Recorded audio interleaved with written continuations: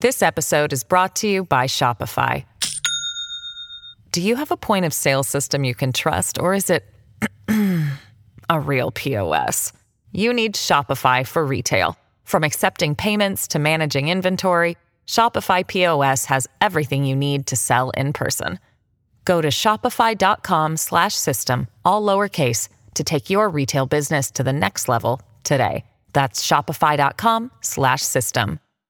Hello, everybody. This is Marshall Poe. I'm the editor of the New Books Network. NBN listeners like to read books and buy them. So we thought we'd tell you that right now, our friends at Princeton University Press are having a remarkable site-wide sale. You can get 50% off books, including ebooks and audiobooks, with the code 50, F-I-F-T-Y, at checkout until May 31. You can save some real money on Princeton University Press books. I encourage you to go there and check it out.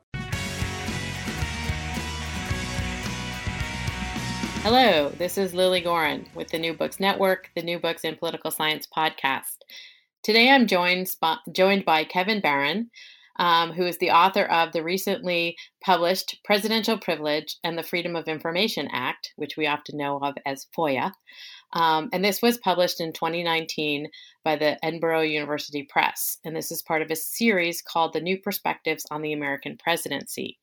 This is a fascinating dive into our understanding of FOIA and how it operates, not just in terms of releasing information, but with regard to our understanding of how Congress and the president and the presidency function. But I'm going to let Kevin tell us a little bit about that. First, I'd like to introduce Kevin Barron and ask him to tell us a little bit about himself and how he came to this project. Hi, Kevin. Hi, Lily. Thank you for having me. So I guess I'll briefly start by saying that I've recently moved from Florida to Tennessee and I'm at Austin Peay State University as an assistant professor in political science there. This project is something that began, probably about 7 years ago at this point when I was a graduate student at the University of Florida. And it came from, I was taking a legislative development course and an assignment there that I had to work on, which was essentially look at a piece of policy and begin to trace or think about where the policy came from. And at the time I had been involved previously in an old career. I had filed a lot of FOIA requests and had done a lot through that process and was very familiar with it. And so I decided to look at the bill and where it came from. And it was one of those things where, you know, when you start in and you start to read up about what had happened and what was going on, and as you begin to unravel it, it gets more and more fascinating. And so I began to focus my research on that. And this eventually turned into actually my dissertation in part. And then from the dissertation, I did some additional research and that grew into what the book became. But it was sparked by this idea that, you know, FOIA passed in 1966 and was signed by Lyndon Johnson. And when I first began digging into this, realizing that Johnson hated the bill, and he fought very hard to prevent it from passing and didn't want it to even get through Congress. And so, you know, beginning to grapple with the idea of, you know, this was considered part of the Great Society program, except that Johnson didn't want it. And so then what happened and how did this happen? And especially in some parts, thinking about how did a Democratic Congress seek to get a policy through that really in some ways checked executive power on a president of their own.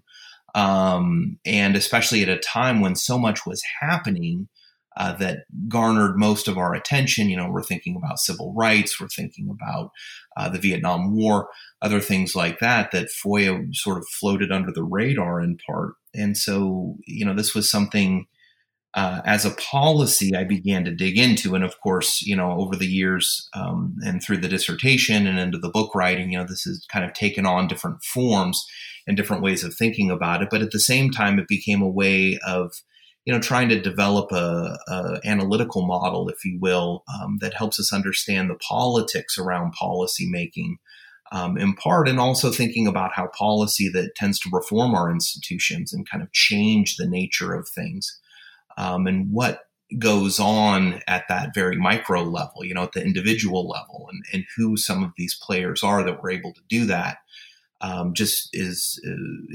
fascinating to me. And so I spent a lot of time at various archives, presidential libraries, the National Archives, digging through documents to really try and recreate much of what the conversation was, from Truman all the way through Jerry Ford, in looking at not just the conversations within Congress or within the White House, but between Congress and the White House as well on this issue. And the scope of your book sort of concentrates on that period between Truman and Ford, obviously with Nixon being a kind of watershed moment in some of this. But I also wanted to pull you back a little bit because your book opens with an interesting preface, citing documents and discussions from the 1600s in the colonies. And you start out to some degree giving us a kind of theoretical approach to understanding the role of information in self-government. Can you just give us a tiny little bit about how that is the theoretical frame around which you're then diving into this sort of realm of policymaking and access to information?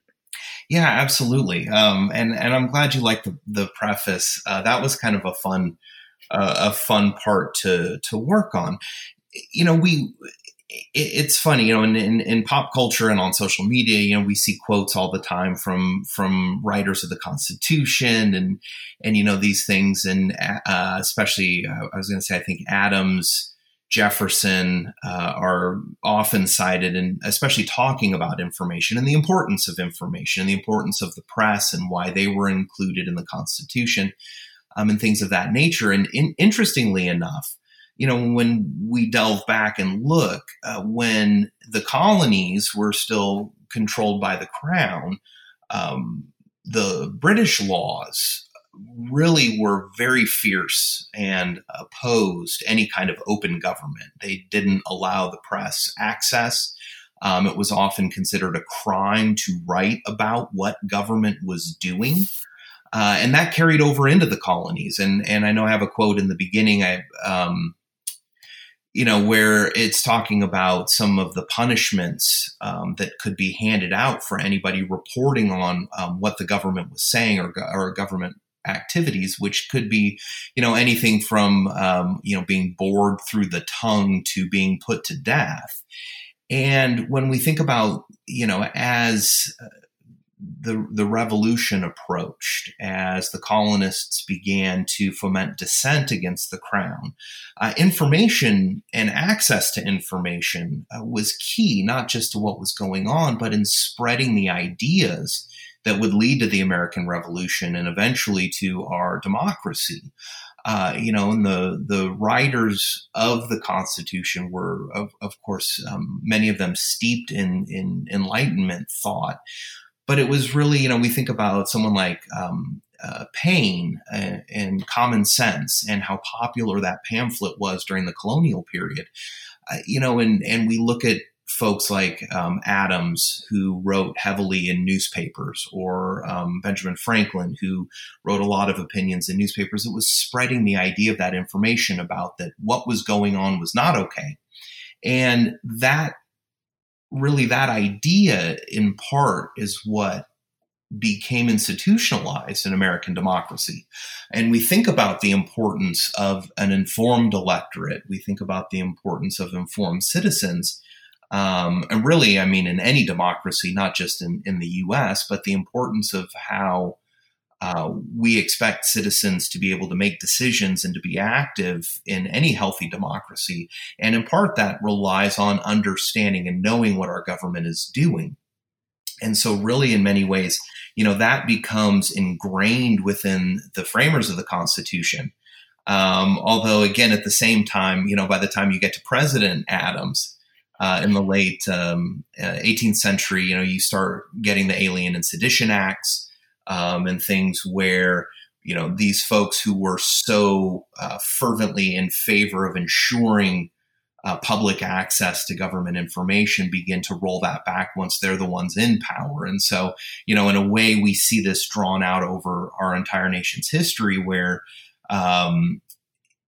we like to espouse these democratic values and understand, I think, still to this day, the need for open government, if you will, or at least enough access to understand what is going on with government, but also that government itself understands the need for certain things to be and remain secret, as well as a control over information, especially politically and at certain times. And and I do cover some of that history in the preface, really to help as a way to build us to where the book jumps off with Truman and the immediate post-World War II moment, and kind of understanding then how we got to this place, and really how the Cold War began to change, especially in the executive branch, the president's thinking on the importance and control over public information. And not just to the public, but also to Congress. And really, most of the presidents consider any information given to Congress as the same thing as being public, as Congress will go ahead and make most of that information public, even if the president may not want it to be so. And so I wanted to take you there because your book does move chronologically through administrations and through, sort of sections of the Cold War and the post-Cold War period. And since you start with Truman and the rise of, our antagonism with the East, particularly the Soviet Union, what is it that sort of shifts in the post-World War II period that also then shifts some of the perspective with regard to how the executive operates and what Congress's role then is in response? Sure. Yeah, that's a great question. What I found interesting is, with Truman, by 1947, you get the Truman Doctrine. So, we see coming out of the war, as the split with the Soviet Union happens, or the split with Russia that becomes the Soviet Union, and a lot of these issues, we see it as a threat both externally and internally. And so 1947, Truman gives his speech in support of, or the U.S. efforts to support what was going on in Greece. Largely, they're dealing with a communist insurrection. And so it was a shift in a way in American foreign policy, where Truman gave notice essentially to any country saying that the United States would support democracy against communism, really in any form. And that could mean that the U.S. would do it economically, politically, and potentially militarily if need be. But it was this shift away from, avoidance to one of not necessarily direct engagement, but one that changed our role and signaled to the rest of the world that the United States would not allow this sort of spread of communism. Now, again, a lot of this is very foreign policy, which is not the focus of the book, but it lends itself because I create what I refer to as this Cold War paradigm, which is a mindset shift, if you will, within the executive branch that is a learned response to these events. And you have at the same time ongoing domestically is these concerns over, communist infiltration, not just within government, but, just amongst the populace. And so you had seen, the House Un-American Activities Committee goes back to the 1930s, and they come back in many ways much more fervent after the war than they were beforehand. And so you see, in a sense, where Truman takes the lead, and this lead in this anti-communist positioning. And so he positions the executive branch to be very strong, as well as to begin to take control. He passes an executive order requiring loyalty oaths. And Congress, in many ways, is right on board with Truman throughout a lot of this. They're kind of walking hand in hand. Congress sees this broadly as absolutely. They appreciate and like Truman's leadership. They too are very concerned about rising communist threats, both domestically as well as externally, and begin to ratchet up their own take on this stuff. And this is where we see, the roots of McCarthyism and Senator McCarthy coming out and this going on over the next few years. What happens, and I note this in the book, is the Internal Security Act of 1950. And this begins to create now a rift between the branches. And so Congress is working on this bill that really is tackling a lot of these kinds of issues about the Cold War, about the rise of communism, about domestic threats, and what can be done about this. But Congress, in its fervency, in many ways goes a bit too far for Truman, where Congress, within the legislation, requires that a lot of information be made public or be given to Congress. And many of the information that they included in the bill, different things like missile programs, even military bases, Truman didn't want any of that information getting out. And so this is where we begin to see this split happening between the executive and legislative branches over the control of information. And so what happens is Truman ends up vetoing the bill, and he comes back to Congress and says, look, there are several sections that I just cannot stand by and allow this to happen, because if this information were to become public, it would aid our enemies. And he said, there are spies who are trying to get this information, and Congress would just readily make it publicly available. So Truman vetoes the bill. And Congress comes back and overrides his veto on it, saying, we're going to do this. And so this sets, in many ways, really sets up the next 40, 50, 60, 70 years of congressional executive relations around this issue and around control of information. And in many ways, Truman helped set up for Eisenhower, who begins to institutionalize a lot of this. But, I approach it in the sense that, with the events like the Cold War, with the rise of communism and that communist threat, that a lot of this becomes a learned response from the president. And so we see it with Truman, where the president learns that control over information becomes very important. And he also learns that Congress has different motivations than the president does on this. And Congress perhaps may be far more political, in the sense that they want to politicize a lot of this, as it may be beneficial for them. So controlling what information then that the president allows Congress to have becomes very paramount, especially at this time. And so into that, you have the part of the book, which is really this sort of understanding and unpacking of what we understand now to be executive privilege. And you talk about it historically, you talk about it, sort of functionally as it's growing and evolving during the Cold War. And then you talk about it as, a means of the executive branch, in particular the president, to control policy in certain regards. So can you talk a little bit about, the idea of executive privilege, or presidential privilege, as the book is titled, and how this is connected to the idea of FOIA, and also what it is that's distinct between the president and the Congress in terms of access to information? Sure. Yeah, absolutely. This part was very fascinating for me. And I know other scholars, for example, Mark Rosell has done a lot around executive privilege.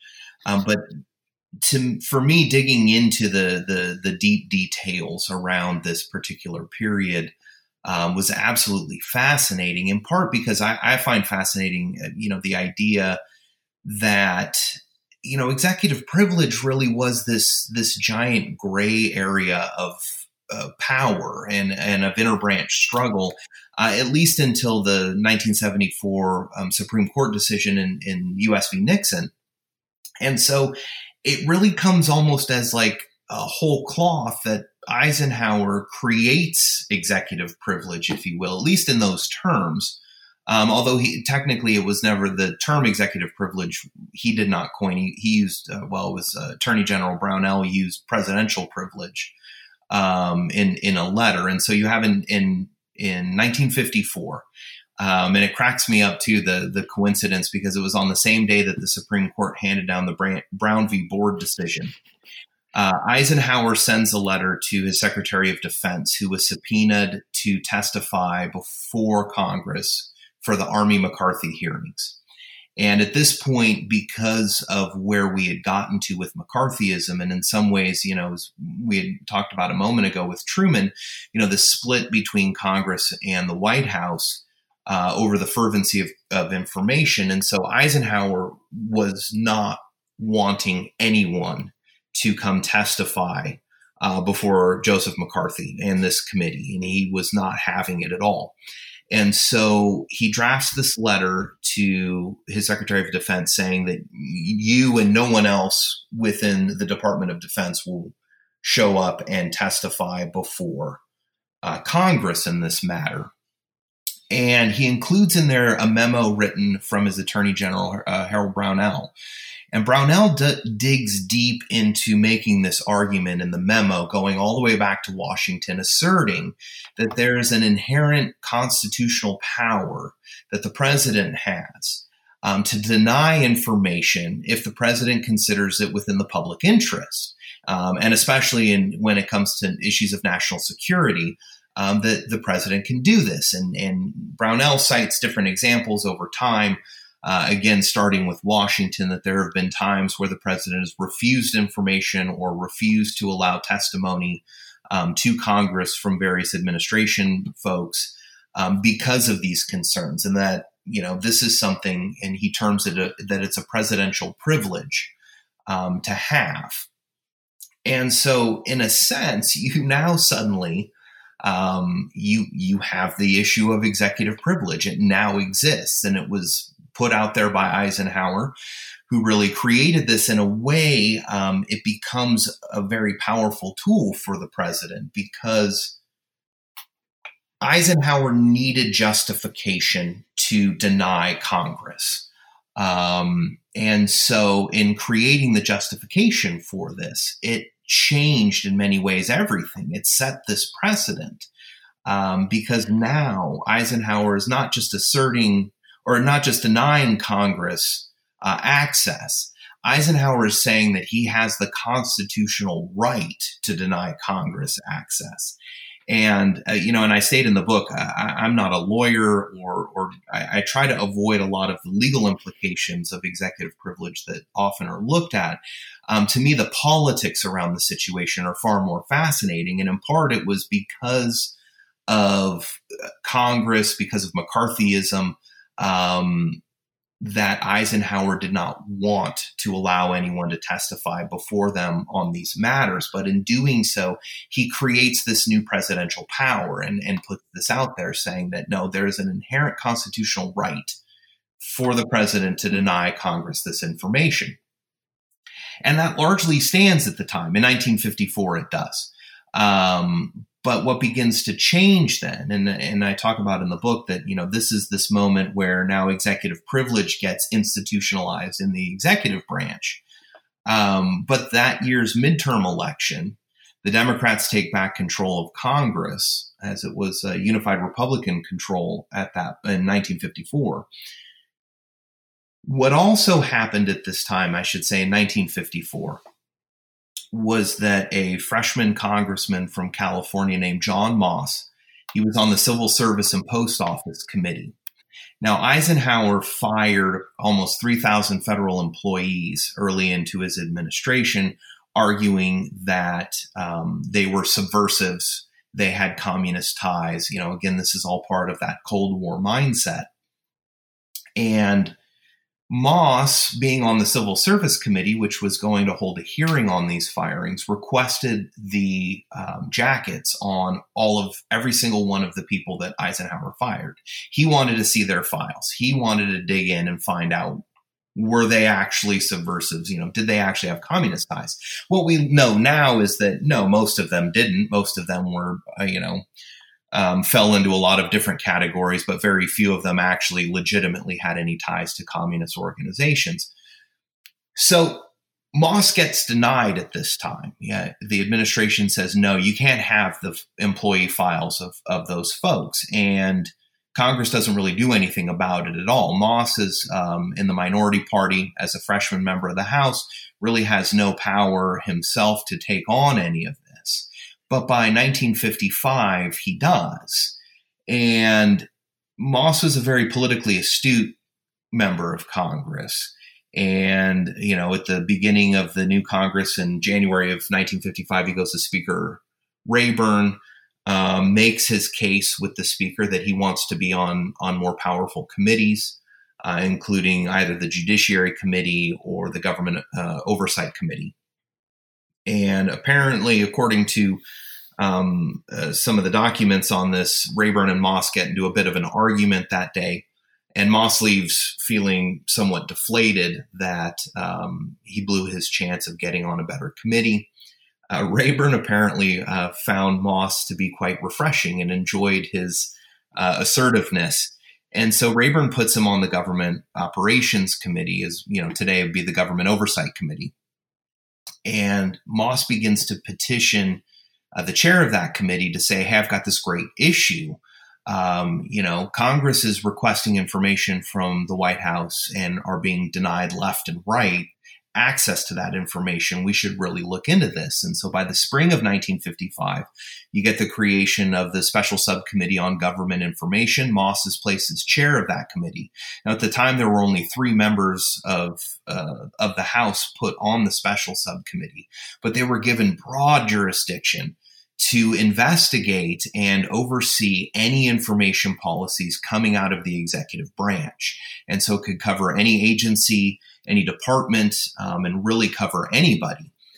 And now you see the issue becomes institutionalized in Congress as well. So in a sense, it's this learned response. Congress sees the White House beginning to deny all kinds of information to them.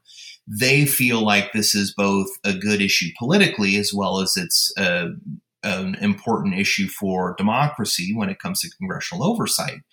And so they they create this special subcommittee that allows them then access to begin investigations, which Moss immediately does. He starts by sending a questionnaire out to every agency and department in the executive branch, wanting them to go into specific details on what their information policies are when it comes to providing information either to Congress or to the press.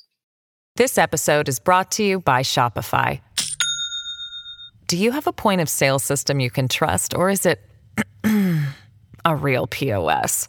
You need Shopify for retail. From accepting payments to managing inventory, Shopify POS has everything you need to sell in person. Go to shopify.com/system, all lowercase, to take your retail business to the next level today. That's shopify.com/system.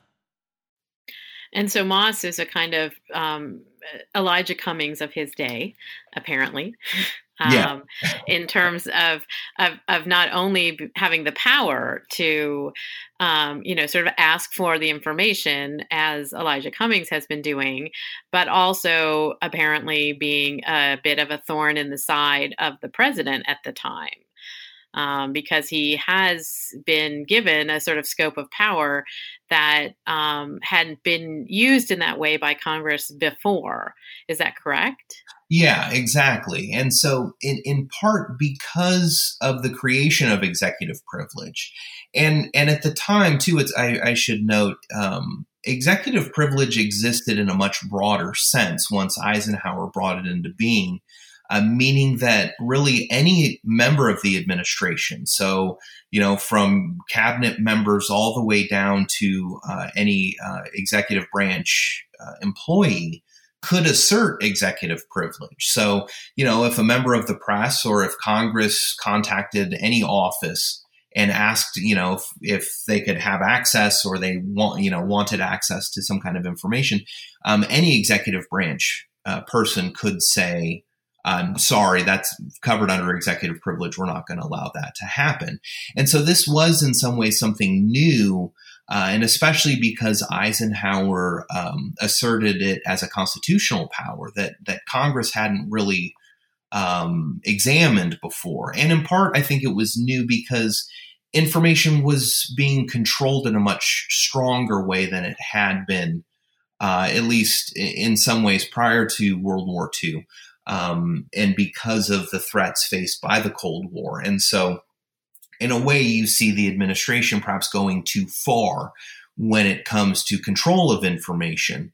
But at the same time, Congress needed to learn to figure out new ways to address what was going on. And so the creation of of what became known as the Moss Subcommittee was a very important step for Congress to take, because now it did institutionalize not just the issue, but it gave Congress the power to respond to the White House in different ways with the committee, where they could subpoena for information if need be and pursue those channels that they wouldn't have had prior to that. So this kind of brings up the overarching, I think, thesis of your book, which I think is really interesting in context of understanding, this sort of Freedom of Information Act itself, but also what it does, which is, as you've sort of laid out, that the executive branch had sort of been moving into this direction of presidential privilege and keeping information, or deciding what information Congress could and couldn't have. And so Congress then institutionally decides that it's going to move in this direction of saying, well, we can get this information from you, the executive branch, be you the president or, the Undersecretary of Agriculture. But your argument in your book is really interesting in that you sort of say FOIA is fascinating as a policy tool. And we have to think about it as a sort of means of policy making. And since you've laid out this great historical and sort of political dynamic groundwork, can you talk a little bit about what you mean by how FOIA is this kind of a tool? Sure. Yeah. It's interesting because as a policy, it reshaped our institutions. And so I argue in the book that FOIA becomes a congressional check on executive power in some ways, but it does transform our institutions as a response to largely to executive privilege. And it was funny, we were talking about Eisenhower a moment ago. Kennedy becomes president in 1960, and now you have unified democratic government, but Kennedy doesn't change anything when it comes to executive privilege. It changes a little bit because Kennedy asserts the power that only on the president's authority will executive privilege be invoked. But the use by the administration doesn't really change at all. And Kennedy and followed by Johnson both continue to utilize executive privilege, whether officially or unofficially. And so part of, and I guess as I said at the beginning, my journey here was looking at FOIA as a policy in the first place, but also thinking about how policy transforms our institutions. And so, thinking about the policy itself as a check on executive power, it created an entirely new bureaucratic structure, if you will, within the executive branch. But it also hit on every other branch as well. So, for the president, it means that every agency and department has to have a FOIA process in place.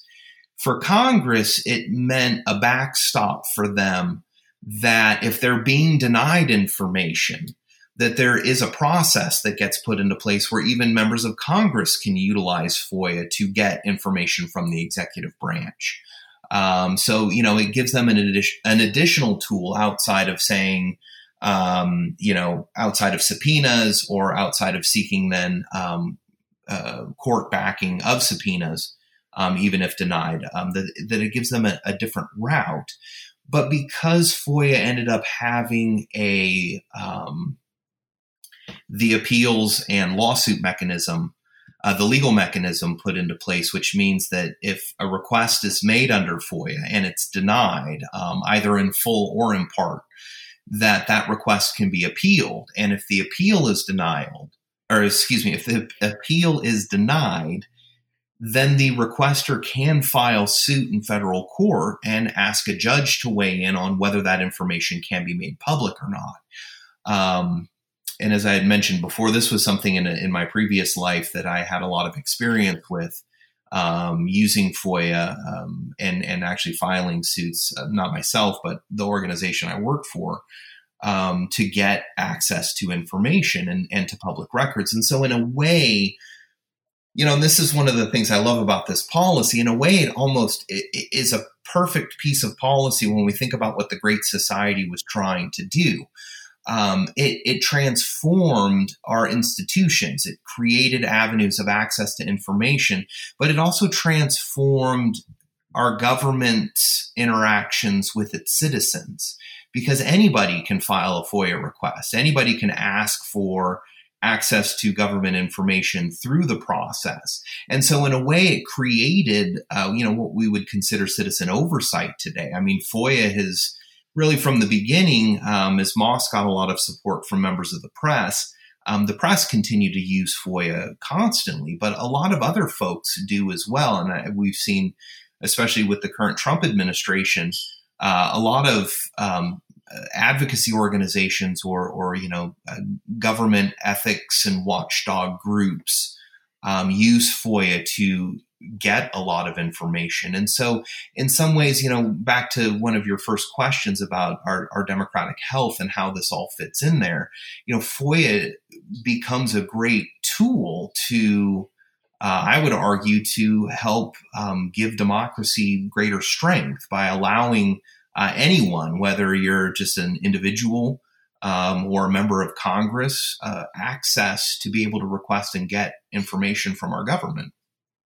And you do trace this sort of way it does evolve, and that's I've often thought about FOIA not necessarily as one of Congress's main tools for oversight, but as one of the tools that the people have. Right. But your argument in the book is no. Yes, it is a tool that the people have, but it's also fascinatingly something that Congress then institutionalized in order to try to wrestle with the executive as it was growing and adapting to the Cold War and the national security demands. And then, of course, we get to Nixon. Because we always get to Nixon. Why not? Of course. And so I mean, we don't have to go through all the presidents that you pay attention to, but can you talk a little bit about why? I mean, it's sort of obvious, probably to some listeners, why Nixon is particularly important with regard to our understanding both of presidential privilege and of the Freedom of Information Act. Yeah, absolutely. Nixon was out he's so fascinating in so many different ways. So, the bill FOIA as policy passes with Johnson, it's implemented in 1967. And so Nixon becomes really the first president to deal with FOIA in a lot of ways. And overall, and especially in the early years of FOIA, at least up until 1974, it was kind of a mess policy-wise. See, one of the weaknesses that ended up with Congress is that in the bill that created the Freedom of Information Act, they did not specify an actual process. All of that was left open, and it was done so purposefully, in part because that was the deal that Moss worked out with Johnson in order to try and get the administration support in signing the bill, was to ease some of the tensions that a lot of the cabinet members and executive agencies felt about having to open up these kinds of records. So Nixon comes in, and in the very Nixonian fashions, was giving a lot of lip service early on about, the importance of open government and transparency. He's going to be this great transparent president. And he begins to reform a lot of policies around this. Now, Nixon's track record in those early years of FOIA is not that terrible. But what begins to happen, though, with Nixon, as we know, is he begins to utilize executive privilege more and more. Not often officially invoking executive privilege, but often hinting at it in interactions with members of Congress or with the public about just not being open to providing information when requested. And in fact, in many ways, Nixon expands the definition of executive privilege. As we had talked about early on with Eisenhower and even with Kennedy and Johnson, they saw executive privilege would only be invoked really when a national security was necessary or in the public's best interest. And so they used it pretty sparingly officially. Nixon went further than that, though, and began to argue that executive privilege really covered any internal White House communications, that the president needed to have confidence in communications with his staff, with advice from, anybody that he spoke to within the executive branch or with, for example, with reelection, with any of his campaign folks as well, and that all of that would be covered by executive privilege. This is far more of the modern definition that we think of it today, and one that we've seen, for example, with the Trump administration. And so Congress begins to deal with this, seeing this expansion. And I found some great examples at the Nixon Library of letters that John Dean was sending to different congressional committees that were requesting either testimony or certain documents, regarding congressional investigations and oversight. Nothing scandalous at this point, just really a lot of what we would consider, kind of regular business at that time. And Dean would phrase these letters in such a beautiful manner where he would write back saying, well, both you and I know that the president's given certain privileges and that he has the right to refuse information. So, we're going to go ahead and say, no, we're not going to make this person available to your committee, or we're not going to give you that documentation. And in a way, Dean is not invoking executive privilege, but he's hinting at it. And so it's almost like this informal executive privilege or just a presidential privilege where, Dean's saying, no, we're not giving you any of this information, but he's not having to specifically invoke executive privilege, which would require Nixon's authorization. And then it would also, kind of officially go on the record that Nixon was invoking executive privilege. And one of the things in 72 that Nixon campaigned on was transparency. And he claimed he had only invoked executive privilege once during his first term as president. And so, it was an example of how open and transparent he was. As the Watergate investigations begin to unfold and all of this stuff begins to happen by 1973, and into 1974, Congress is looking at this, and especially Sam Ervin, who is chairing the Senate Judiciary Committee that is really running some of the Watergate impeachment inquiry and doing a lot of the investigations into what was going on. They begin to push back hard on Nixon, and in part because Nixon really ramps up his use of executive privilege for everything around Watergate. And it gets to this point where early into 1973, the Senate Democratic Caucus actually votes on and passes this. It's kind of a meaningless resolution just within their caucus, where they make the claim that Congress has a legislative privilege that actually is stronger than executive privilege. And so Article 1. So Congress says that we have Article 1 and that we have this power. So even if the president invokes executive privilege, that any person or documents to which the president is invoking executive privilege, they still have to come before Congress, even if they refuse to answer questions, and all of this. And so that really doesn't go anywhere, but it gives you some insight into thinking about, how Congress was really looking at different ways of trying to address what Nixon was doing. And so you see this again, the intertwined nature of FOIA and executive privilege, because of Nixon's expansion of it and Congress trying to figure out different ways to get information when FOIA's requests are denied, when subpoenas are being denied. And as we know, a lot of this ends up now going to the Supreme Court over the so-called smoking gun tapes. And it's really the court that institutionalizes the power of executive privilege in the U.S. v. Nixon decision. So the court gives a narrow ruling, but in it, they do state that they recognize legitimacy for the president's need to have confidence in conversations with staff and advisors and all of that there is a place for executive privilege. Just not in cases of potential criminality or illegality, which is what got Nixon caught up on. But what you have then, and in part what's really interesting, is that from Eisenhower in 1954 until Nixon in 1974 with the Supreme Court decision in July of 1974, you have 20 years that executive privilege existed as really an argument. It was merely just the president's assertion that this privilege was there, that it was inherent within the Constitution. And now we see it become a legitimized executive power because of the Supreme Court. The last piece of the Nixon case that I'll just throw in that's fascinating is that Congress begins to amend FOIA during this time in 1973 and 74. And so by 1974 it really is, as all the Watergate stuff is blowing up, Congress has drafted amendments to the Freedom of Information Act, in part as a response to Nixon as well, realizing some of the weaknesses of the original bill and putting greater oversight measures within the policy that would require, for example, the 74 amendments require every agency to issue an annual report that details how many FOIA requests they get, how many of those requests are denied, how many of those denials end up as a lawsuit, things like that.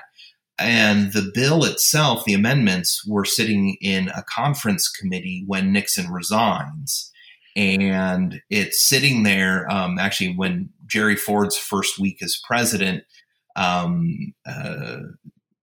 Senator Kennedy, who was the sort of the chair of the conference committee, sends Ford a letter saying, hey, by the way, this conference committee's finished its work. We're sending you the FOIA amendments this week.